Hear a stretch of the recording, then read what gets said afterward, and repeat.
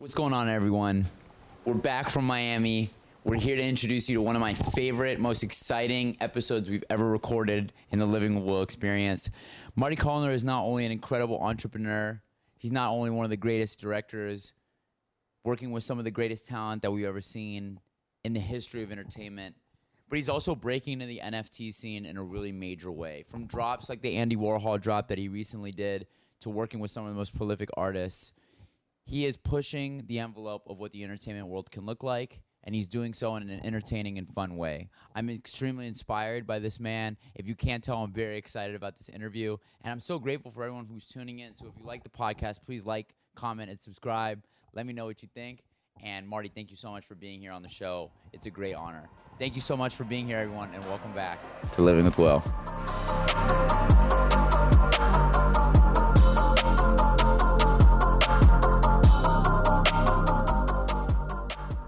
And yeah, man, I just want to say, I like to start these off on a wave of gratitude. I just want to say thank you so much for being here. Where are you? Right now, I'm in New Mexico. I'm trying to give off the illusion of intelligence with the books behind me. But I'm back in LA next week. There won't be any books. It'll just be a white wall. How about you? There's no intelligence here. Where are you right now? LA. Amazing. Well, yeah, I love that you're in the Lakers gear. And when I'm back, man, we gotta do something. I'll be back in the flight path of Burbank Airport here in a few days now. I'm pretty much a Lakers freak. Amazing. We need more. I've been a for a long time. Yeah, man. No, so you make this transition very easy. We're here at the beginning. I like to start at the beginning of people's lives. We are all kids at one point. So I'm curious, how did you go from being Marty the kid to Marty the man, myth, legend that we all know and love in the Clubhouse community and in entertainment and show business across the world? Well, I started out Cincinnati, Ohio, raised by a single mom. Had it tough as a kid because we were the only people on the street that had, had a broken family. But I like to say it gave me a sense of survival that's pretty much propelled me through my whole career and life. I got my eye in a very strange way. I'm known for my eye, but it happened in a really strange way. My parents were divorced. My father left when I was 2. I never saw him again. He died when I was 10. And my mother was really lower middle class. She had 3 jobs and took buses and somehow scraped together enough money to put us in a $38,000 house. And silverware didn't match because it was taken from every restaurant in the city. And the furniture didn't match. And on the wall were pictures from like Kmart of ships and scenic landscapes that cost maybe $3 or $4. And, it was pretty maudlin, but that's all I knew. So to me, it was fine. And then when my father passed away when I was 10, he was very, very, very wealthy, although he never spent money. And I didn't really resent him for it, but the family said, we got to culture this kid up. So from the time I was 10 till I was 18, I spent in Chicago. And I was so poor, I would fly out there in my baseball uniform. But when I got there, all of a sudden, I was whisked into a penthouse at the Drake Hotel with real Monets, real Chagalls, real Picassos, China, fine China, butlers, beauty, art everywhere. And it was easy to see the difference, obviously. But I didn't realize that I was going to develop an eye. I didn't even know why I developed an eye. Hi, Lily. Sorry, dog just came in. Oh, good. You can edit that out. So I didn't know why or how why it happened. I could never understood why I had this eye. And then I figured it out. This is why, because by osmosis, the beauty went in and it went to that part of the brain that never comes out. So I was known for shooting women. I would make them beautiful. And I said, how come I have this talent? And that's how that happened. From there, I was pretty much a bumski. And my mother was really worried about me, although I had done some acting in high school and college. She was worried about me, and she said, would you consider, she was an office manager at TV Guide magazine, and she said, would you consider a job? Hold on one second. Can you close the door, please? Or shut up?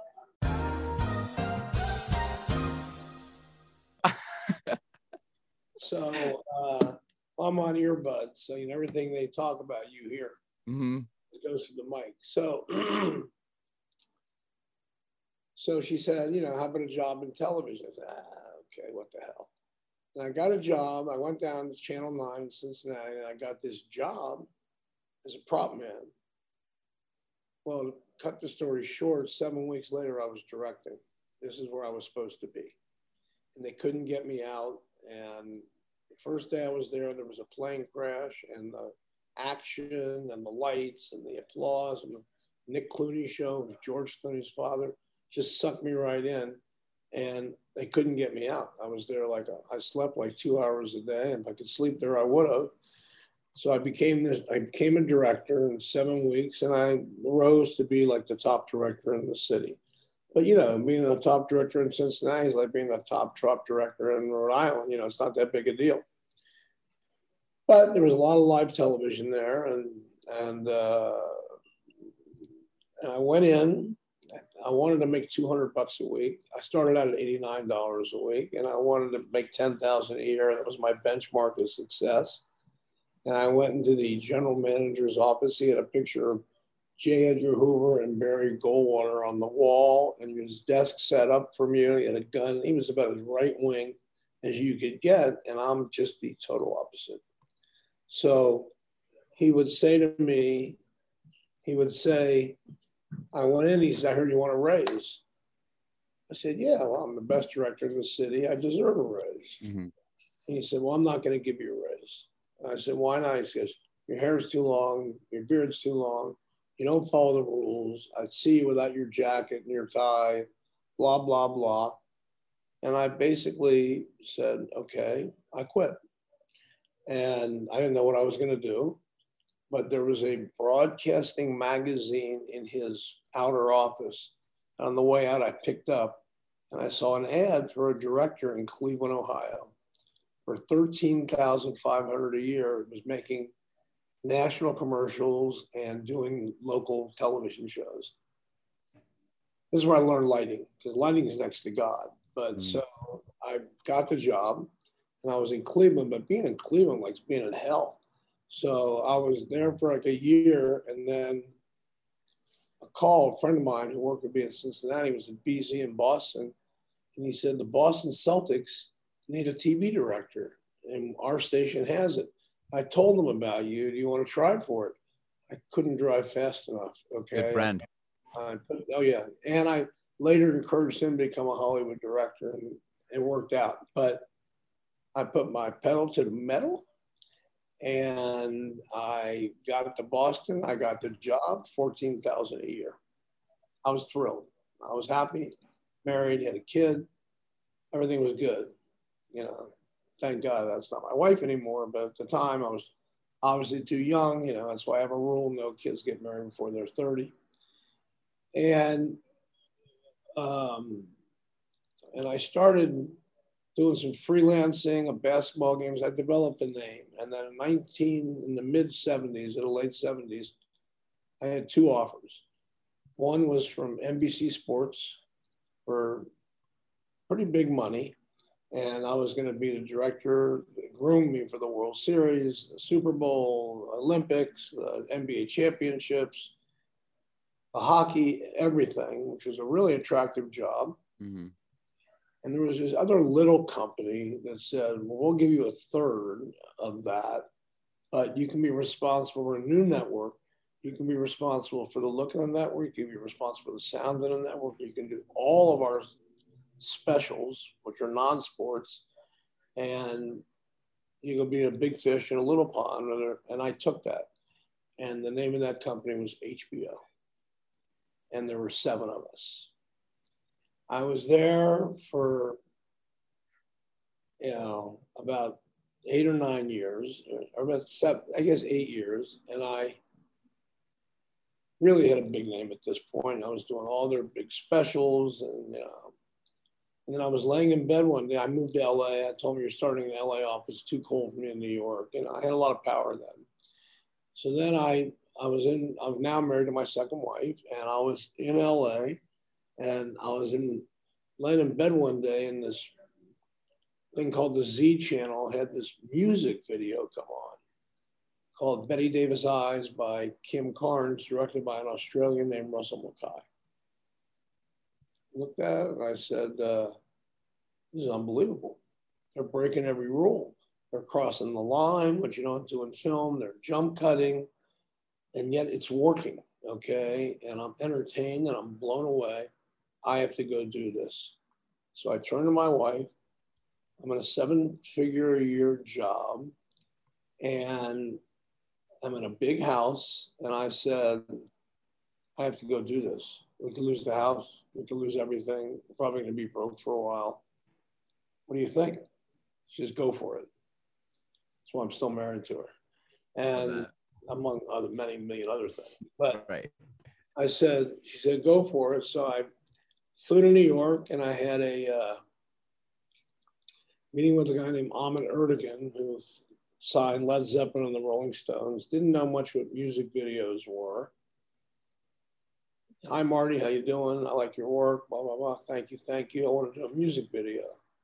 He said, okay, I got 3 bands, pick one. One was an Australian band named In Excess.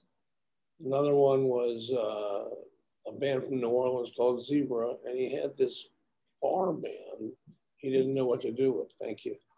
He had this bar band he didn't know what to do with, and he said, I'm going to maybe drop these guys, unless you can come up with some genius idea to save them. And they were called Twisted Sister. So I did this video. My first video was We're Not Going to Take It. And because I was a storyteller and I had a sports and a music and comedy background, sports had long gone. And I took them because I thought they were funny, and I thought they had a good anthem. We're Not Going to Take It, which is not the song the record company wanted to release, but I convinced them to make that the song. And then for the next 12 or 13 years, I had no manager, no agent. Of course, I have all that now, but all I had was MTV, and the phone never stopped ringing. And I would make one iconic video after another. I won't go through how I got there. There was also hard work and preparation. And so I became like, MTV kind of came like Marty TV a little bit. And at the same time, I created a show that I sold to HBO called Hard Knocks, which is about football, which is the longest running sports show on television. And then I had a censorship issue with MTV, and coincidentally, the guy from HBO who wouldn't speak to me because I left so abruptly said, I have a problem with an artist I need you to help me with. Who's the artist? He said, Madonna. And this is when Madonna was Madonna. So I went to Australia, did the girly show, and then I just kept doing specials for them. Big ones. Garth Brooks in Central Park, Rolling Stones, Mark Anthony, Justin Timberlake, Britney Spears, Bette Midler, it goes on and on. And now I'm doing a series for Netflix called The Hall. I started the Stand-Up Comedy Hall of Fame, and the hall's being built in New York. So what happened to me and how I got this legend moniker, which follows me around, because I don't feel like a legend, trust me. But that's what I'm pretty much called, was that I intentionally tried not to get famous. Because I came from a broken family, I wanted to go home every night to my family. So instead of going out to dinner with Justin or George Carlin or Chris Rock or Madonna or Whitney Houston or any of those people, I would always go home. And, you know, because you go out to dinner with them, the paparazzi, and, you know, and you court fame. And you can get fame if you want it. It's work, but it just wasn't for me because I wanted my children, my wife. That was for me. That's what I really craved. And I said, you know, I just think someday I'll be known for a body of work. And that's what happened. That's my story. And what a story to have. I mean, the list of credits that you have, it's there's a reason you're called a legend. And so, you know, my first series of questions, and a million more have spawned since you started talking, but I'm going to try and stick to the ones that came in with. My first would be, you know, a lot of young artists, young musicians, young talent are going to listen to this interview and kind of seek the knowledge that you have in some way. What would your first kind of words of wisdom be to someone starting any artistic journey? Okay, there's a couple things. Number one, anytime you get the opportunity, I don't care if it's a high school play or on stage for 10 people or on stage for 100,000 people. Anytime you get the opportunity, you have to make it count because you don't know who's watching. And you cannot lose any second of being the best that you can be. And how you get that way is preparation, preparation, preparation. And the more you're prepared, the more second nature it will become. And you know, you want to work, got to keep working if you can. But when you get that kernel, everybody gets some opportunity somewhere. There are no small opportunities because that could be the day that the head of casting at Fox happens to be in the audience with his wife. You don't know. That's how I found Pee Wee Herman. He was at the Groundlings. Nobody knew who he was. He took advantage of the opportunity. He knew I was in the audience, and the rest is history. So that's my advice is when you get a chance, it's rare in the beginning, just go for it. Make it count. Do not settle. Make sure you're happy and preparation. To this day, I'm known as a director who does more preparation than anybody. When I did Robin Williams live on Broadway, I saw him 60 times before I shot it. And that's just the way I work. So that's my advice, seriously. That's phenomenal advice. I was going to say, for anybody who wants to make it, please run that back because I'll be listening to this many times just to remind myself, show up, be prepared. And, you know, you referenced one of the greats to ever do it, the greatest by a lot of people's standards, which is Robin Williams. And, you know, the list of comedians that you've worked with, some would argue are all the best. So I would ask you this, you know, from a comedic standpoint, what's something that you've noticed in all these amazing titans of industry that you've interacted with, maybe like a common thread that they all seem to have? Well, they're different for each genre. The great stand-up comedians love to do stand-up. And when I would be out on the road with Chris Rock or Robin or Dane Cook or any of these people, Carlin, they do, let's say they were doing a show that night, okay, for like 8,000 people. They'd do the show, and then at 2 o'clock in the morning, they'd find some comedy club to go up and work out their material. And they never stopped working. And what looked like, Robin Williams looked like improv, but it was all planned. Yes, sometimes he went off, but he always had the plan to jump back to. Mm-hmm. So it allowed him the space to improvise because he always knew that he had a plan to go to, which is the way I work. I prepare shot sheets and storyboards and everything. And then if something happens that I don't expect, I like to call happy accidents, you know, I capture that and make that happen. And then I go back to the plan and hope for some more happy accidents because that's the magic. And it's all about the magic. Okay. And that's what I try to do is to make each one magical. And the other thing I strongly advise is take risks. If you look at my work, every one of them is risky. Everything I did was risky. You know, I did Mark Anthony in Madison Square Garden live. I did a 9-minute shot with no cuts. And if it messed up, I don't know what I can say here, but if it you can say whatever you want.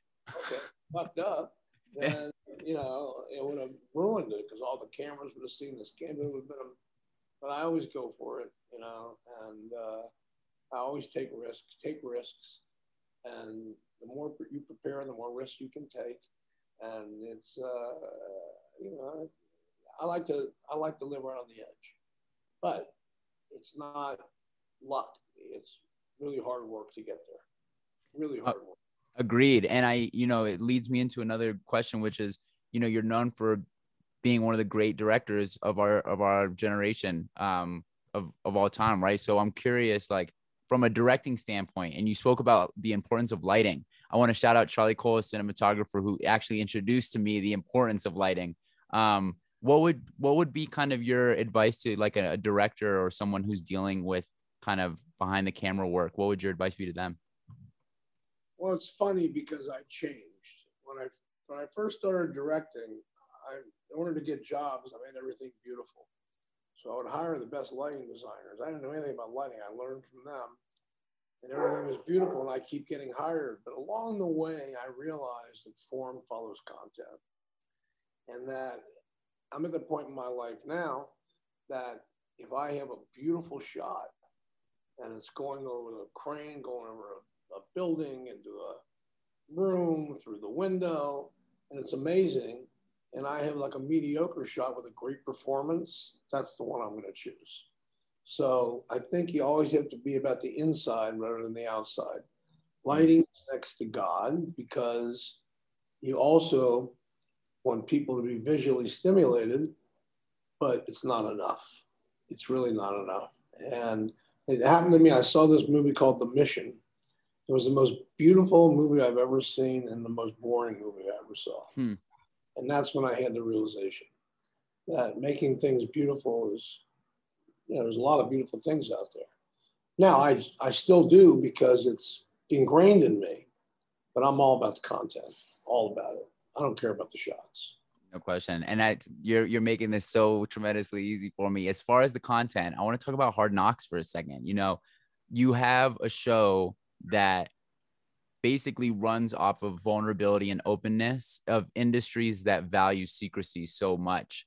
I'm curious how you were able to kind of get that show made. Like how did that happen? It wasn't easy.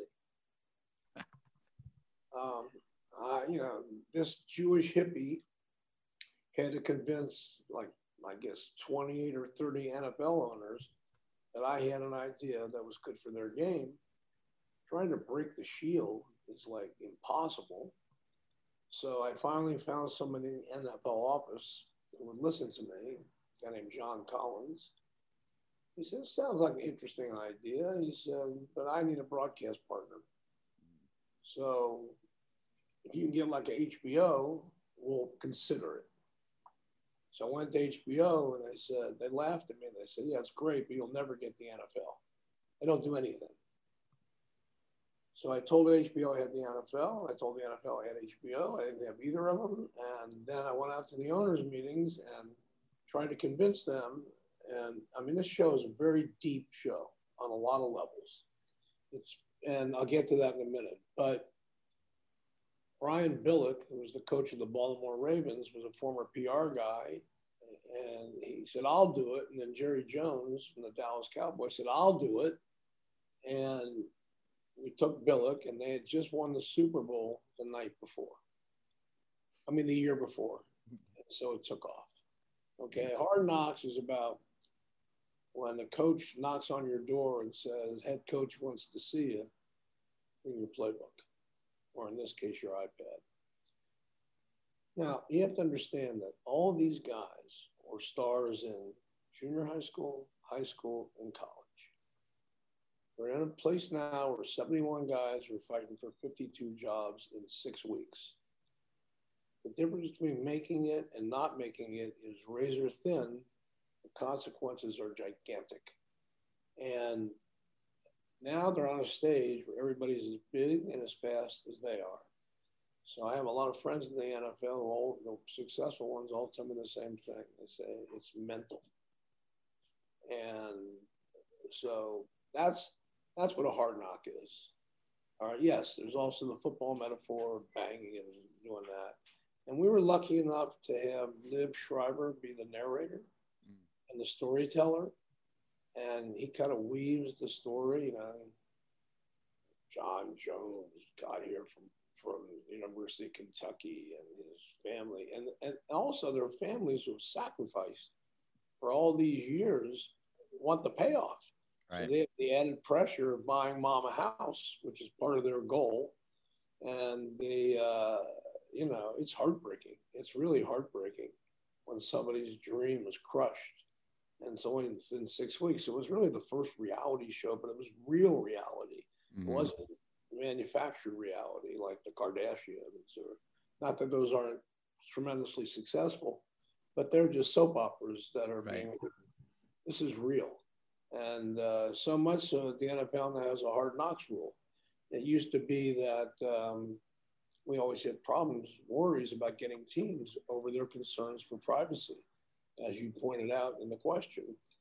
But the league made a rule that they could compel teams to do it if necessary because their need for privacy was unequaled by the need for the promotion that this was. And it brought women into the game. They saw these people without their hardware on. They could relate to them. They could sit with their husband on a Sunday and say, oh yeah, Gianni Bernard from Cincinnati, he slept in his mom's car. So now, and their ratings went flying high. It's just a perfect storm of things that happen. No, and I'm really grateful for it. And, it kind of plays into a question I was going to ask you as well, which is there is like an activist element to it of, storytelling and, great art, I think creates great change. And you kind of said this at the beginning of the interview, you were working for this right-wing guy, but you were the total opposite. When did activism and kind of, social justice start playing a part in what you do? From the beginning. Okay. I remember when I was at Channel 9 in Cincinnati, there was the Kent State shootings. This is before your time, but they killed some students at Kent State. And the adjutant general, this guy, Del Corso, who ordered the firings, came in to do an interview at our station, a news interview. And I put him on risers about 12 feet in the air and dropped a camera all the way to the floor and shot up at him so he looked like the monster he was. Mm. And I got busted for it, of course. And I just thought that was a good angle, but that's what I was doing from the beginning. And I was part of the women's movement in the 70s. And it's not a single mom, man. So I've always been, and my family, my immediate family, my son and so especially my son, Jazz, we are really political activists on the left side. Commercials for John Kerry and, we work. I don't want to get into a political thing, but I was scared out of my mind, and I actually considered leaving the country if Trump got reelected, because I thought he was trying to be a dictator. Agreed. And, I love Bernie and I love Joe and Obama. I was in love with, but all politicians have their flaws. Mm-hmm. But I'm not down to the right-wing stuff. I've been involved. I was at the PMRC hearings on rock lyrics, and I thought congressmen would be smart. I couldn't believe how dumb these fuckers were. And I mean, they judged "We're Not Gonna Take It" as the most violent video of all time. There was no blood. Nobody got killed. It was based on Roadrunner cartoons. So the hypocrisy and the lack of real knowledge and the witch hunt over conservative values, I thought was ridiculous. And it turned out it backfired on them because they stickered the albums and every kid wanted the ones that were exactly. Yeah, that's what kids are, right? Mm-hmm. And but if we can't have it, we want it. Who are you to tell us what we can listen to? So it backfired on them. And it's one of the things I appreciated so much about when I heard you speaking on Clubhouse was, you spoke with passion about these issues. And I think it is it's like paramount to everything that I do that, I try to have as much fun and be as creative as I can, but maintaining that, there are people who are suffering in the world, and we need to be a part of that problem solving. So I like that about Clubhouse. You know, I think that 90% of the people there want to help. agreed. Want to solve problems. And I know that any drops we do, we're going to give back. It's a charity with whoever the drop. If it's my drop, it's going to be single moms. But, you know, and not only we're going to give back to charity, we're going to make sure that it goes to the people Thank that you. it's supposed to go to, not some Yes. bureaucrat riding around in a limo with a $300,000 a year job. So that's part of it. You know, giving is one thing, but making sure it gets there. And I think if you really give, you give anonymously, you know, and, you know, when you see somebody's name on the building, you know that they're not really real. Okay. They're doing it to get acknowledged for their philanthropy. So, I mean, I'm glad they're doing it, but it's not. You know, Performative activism, it's not incredible, but I'll take it. If you're gonna help, thank you. But maybe reconsider, you know, showing off being part of solutions. Well, listen, I really appreciate, you know, I like to start the first half of the interviews on a more, you know, serious, deep thought kind of lens, but I like to take it a little more eccentric route, have a little bit more fun in the second half of the interview. So my first question to you would be this: if you were to be a superhero that was written currently, like a Stan Lee character, Marvel, etc., what superhero do you think you would want to be? this is almost currently. It can be even past. Yeah. I want to be Superman. Yep. I love it. Faster than a speeding bullet, stronger than a locomotive. I love it. I'm glad, you know, it's one of the answers I thought I would hear more, but surprisingly few people lean towards Superman. I loved it. I loved that he was Superman and Clark Kent. He knew how to take the cape off. You know, he left it at. When I was a kid, that was appointment television for me, you know, and, you know, Chief White and Jimmy Olsen and all those people and Lois Lane. And we all knew that he didn't look that different, but the illusion is that he was in disguise. Mm-hmm. And, he ducked into a phone booth, come out as Superman, and always for good though.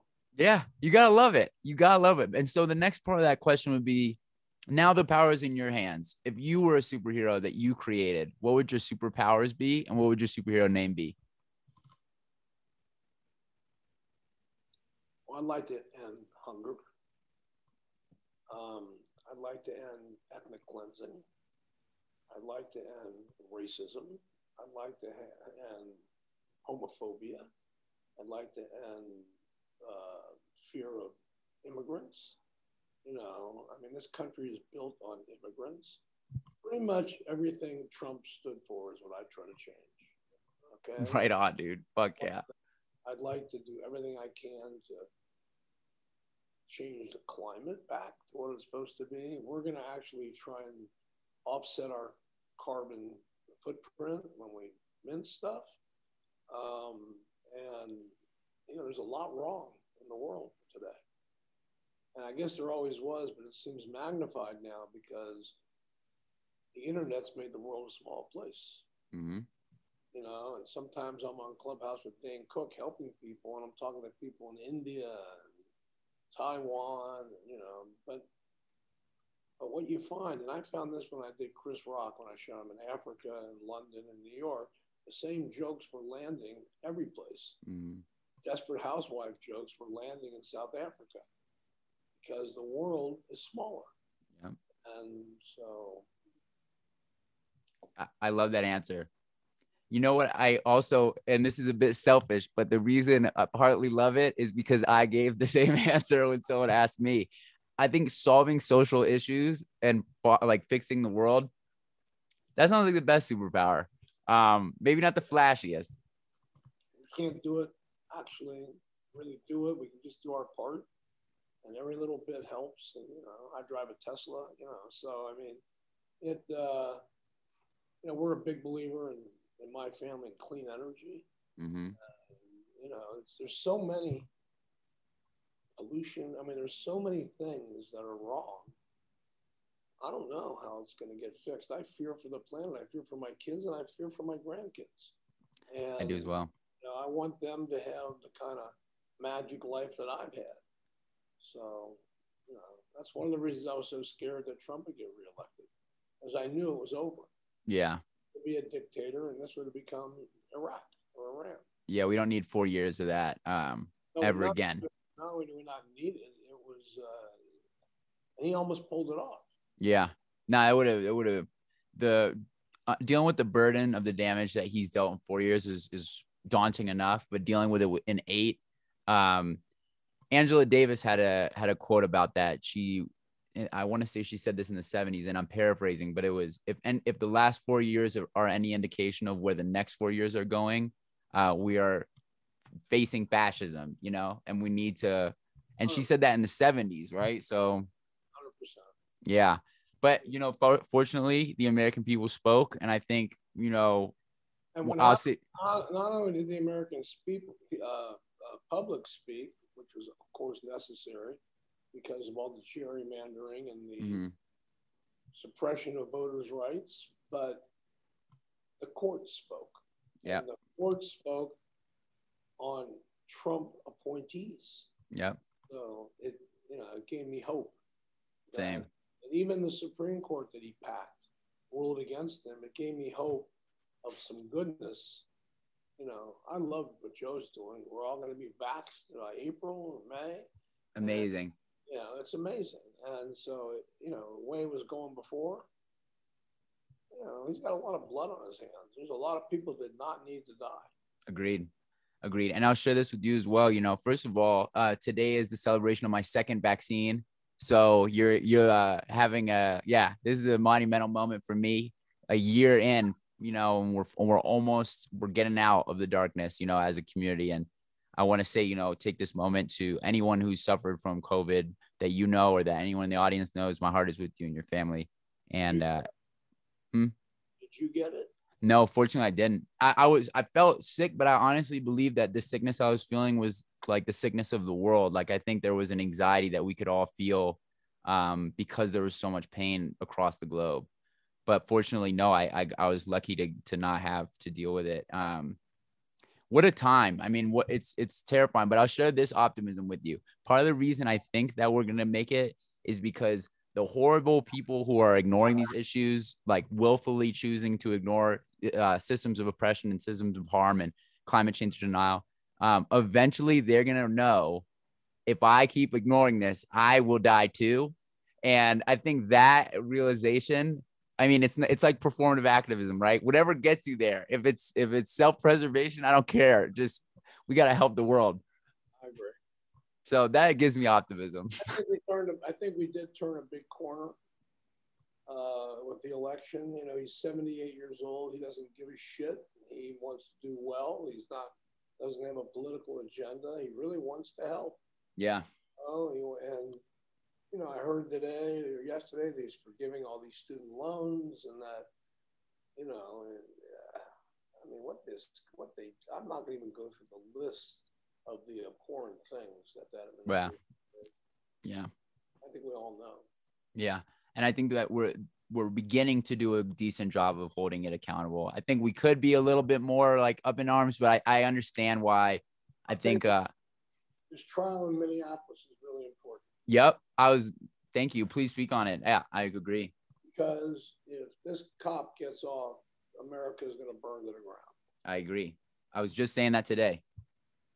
I fear that he might, but I believe that, being that the police chief has spoken out against him, colleagues of his have spoken out. I think there is some systemic reform that needs to happen. And I think the system is more open than it's ever. I mean, I don't know how it's taken so long, if I'm being totally honest. How is it that Black life is still not valued in this country? But I think this is a step in the right direction. Forever. What happens is that children mirror their parents. They're not born racist. Agreed. They are taught it. Mm-hmm. So as long as that's going on, your generation has to change it.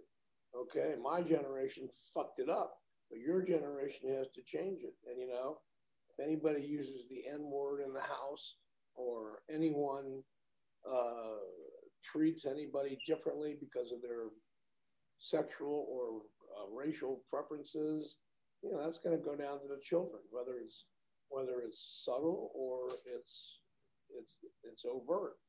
Mm-hmm. So it's going to be up to your generation to set better examples than mine did. Agreed. And to your point, I think it all starts, it's an interpersonal journey. First people need to work on themselves, recognize how you are, contributing to these issues. And then, reach out to your family, reach out to your friends and be an active part of change. It's like that, those who are silent in the face of oppression are themselves oppressors. So to anyone listening, don't be an oppressor. What was that? Our family split over this election, split the family. Okay. Now we still love them, they're our family. Yeah. It split it. Okay. Because, a lot of them looked at him, it as more money. Yeah. And, yep. That trumped everything for them, pardon the pun. But and the pandemic split the family too, because some were reckless and some were safe. Mm-hmm. All the reckless ones got COVID. Yeah. Yeah, no, it's really unfortunate how this pandemic has showed the lack of care for others. A lot of people didn't understand you're not wearing a mask for you. Like you're wearing it for everyone around you. And I lost a lot of friends over those arguments, the lack of understanding. Me too. Yeah. When the leaders putting masks down, gives them an excuse. And, the racism and the anti-Semitism, a little bit like Nazi Germany. So, that was the playbook, by the way. And you saying, yeah. And so, anyway, I don't want to develop into a political discussion because it's kind of boring, but that's the way I feel. And I appreciate it. And listen, to your point, I when I was working for the Senate, I spoke with Holocaust survivors who said that that administration, our most recent, reminded them of what they saw in Germany. So it's not just a theory that Marty is exhibiting. For the Senate? Yeah, I was working for a senator in California named Ben Allen. Shout out to him in his office. Say that one more time. Democrat? Yes, of course. I wanted to learn how government works. I was an ethnic studies, gender studies major, so social justice is at the cornerstone of everything I do. But I didn't understand how government worked. So I got the opportunity, took the shot, like we spoke on, got a chance to work in an office and learn how it worked, and then saw that I had to go and use my own voice. So here we are now. It's a real loss of innocence when you see how it works. Discouraging. And especially because we don't teach government or financial literacy. That was one of the main things. I didn't realize how many resources we have at our disposal and how important local and state elections are, Oh, they're the whole thing. Speaking of one, shout out to Isaac Bryan and his special election, May 18th. For anyone in California listening, super progressive candidate. For anyone who leans left like Marty and I, please check out Isaac Bryan. And Marty, I want to let you get on. I know you have a busy day and you're a busy man, and I appreciate the time I've had. Let me I'm going to set the scene for you with this last question. But before I do it, my second last question is two-part. The first one being, if you had to eat 3 regional foods, 3 cuisines, I think culinary art is an underrepresented art form. So I like to close out my interviews raising awareness to the language we all speak, the universal language of food. What 3 regions would you rock? If you were on like a desert island and could only access 3 cuisines, what would they be? Well, I'm vegan. So purely vegan. Well, I'm a pescatarian because my doctor recommended that I eat fish. So I do fish, but that's it. No animals of any kind. I can't even kill a cockroach. No cows, no chickens, no lambs, no dairy, no milk, no cheese. For life, or is this new? 27 years. For life. Amazing.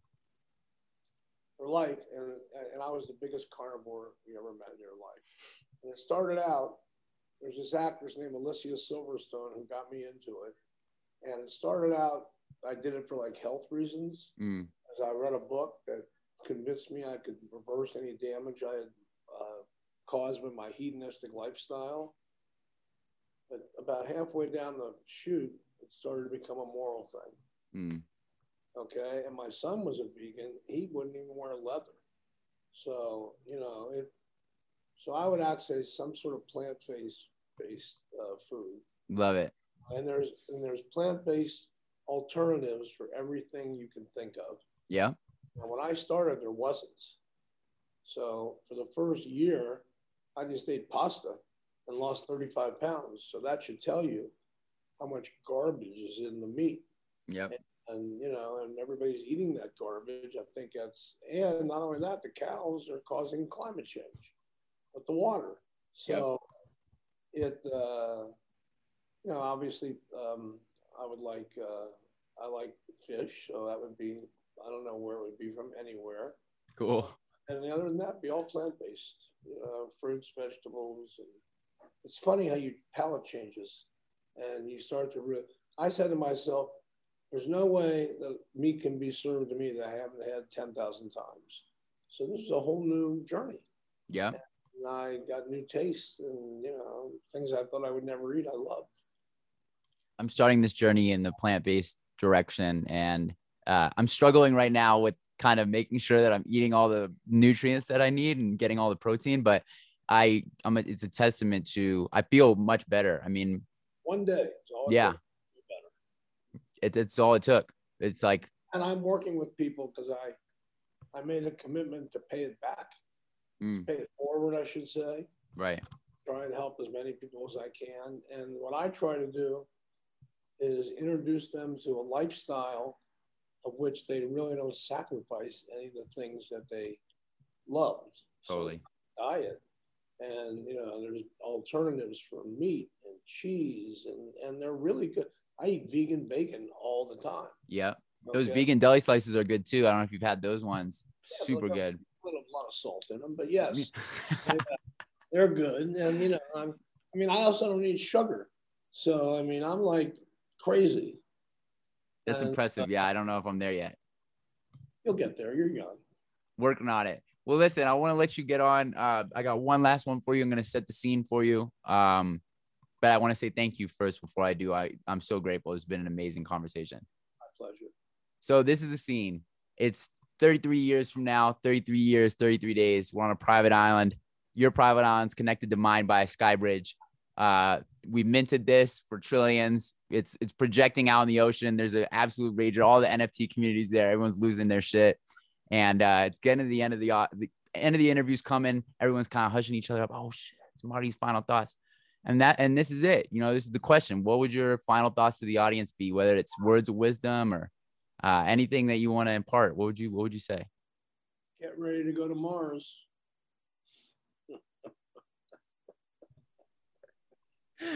I love it. I'm just worried that the planet's going to blow itself up. And, I think space and Elon Musk, I'm not saying we're going to Mars, but there has to be a reckoning. Spain didn't want to spend explorers, and they didn't send explorers, there would be no America. Yeah. So I just think that, my final words of wisdom is each person try to do their bit. Try to not fuck up the planet. Because once climate change hits, this pandemic will look like Mary Poppins. All plagues end, okay? But the Earth has been wiped out 5 or 6 times. The dinosaurs were wiped out, and the Earth has a way of resetting itself. I don't know how much of it's man-made or how much of it's evolution, but just in case, water is going to be a problem. And the other thing is help somebody. Okay, help somebody. You can help them with words. You can help them with money. You can help them with support. But you'd be surprised. I was surprised when I got on Clubhouse and I was talking and how my words, and I know it because of the DMs I got, were really helping people. This is stuff that I took for granted. I didn't realize that everybody didn't feel the same way I did. I had this one saying that took on more, I got more reaction to this than anything. I said, a man who doesn't build castles in the air doesn't build them anywhere. And I got that from my mom, and it's encouraging people to dream big. That's the biggest reaction I got from people in the club. I can't believe you said that. Oh my God, this is what I never did do. People writing it down, posting what they wrote down, and, you know, do good. Just do good. You know, giving is much more rewarding than receiving. I'm so grateful, Marty. Thank you so much. This has been an absolute honor. Thank you.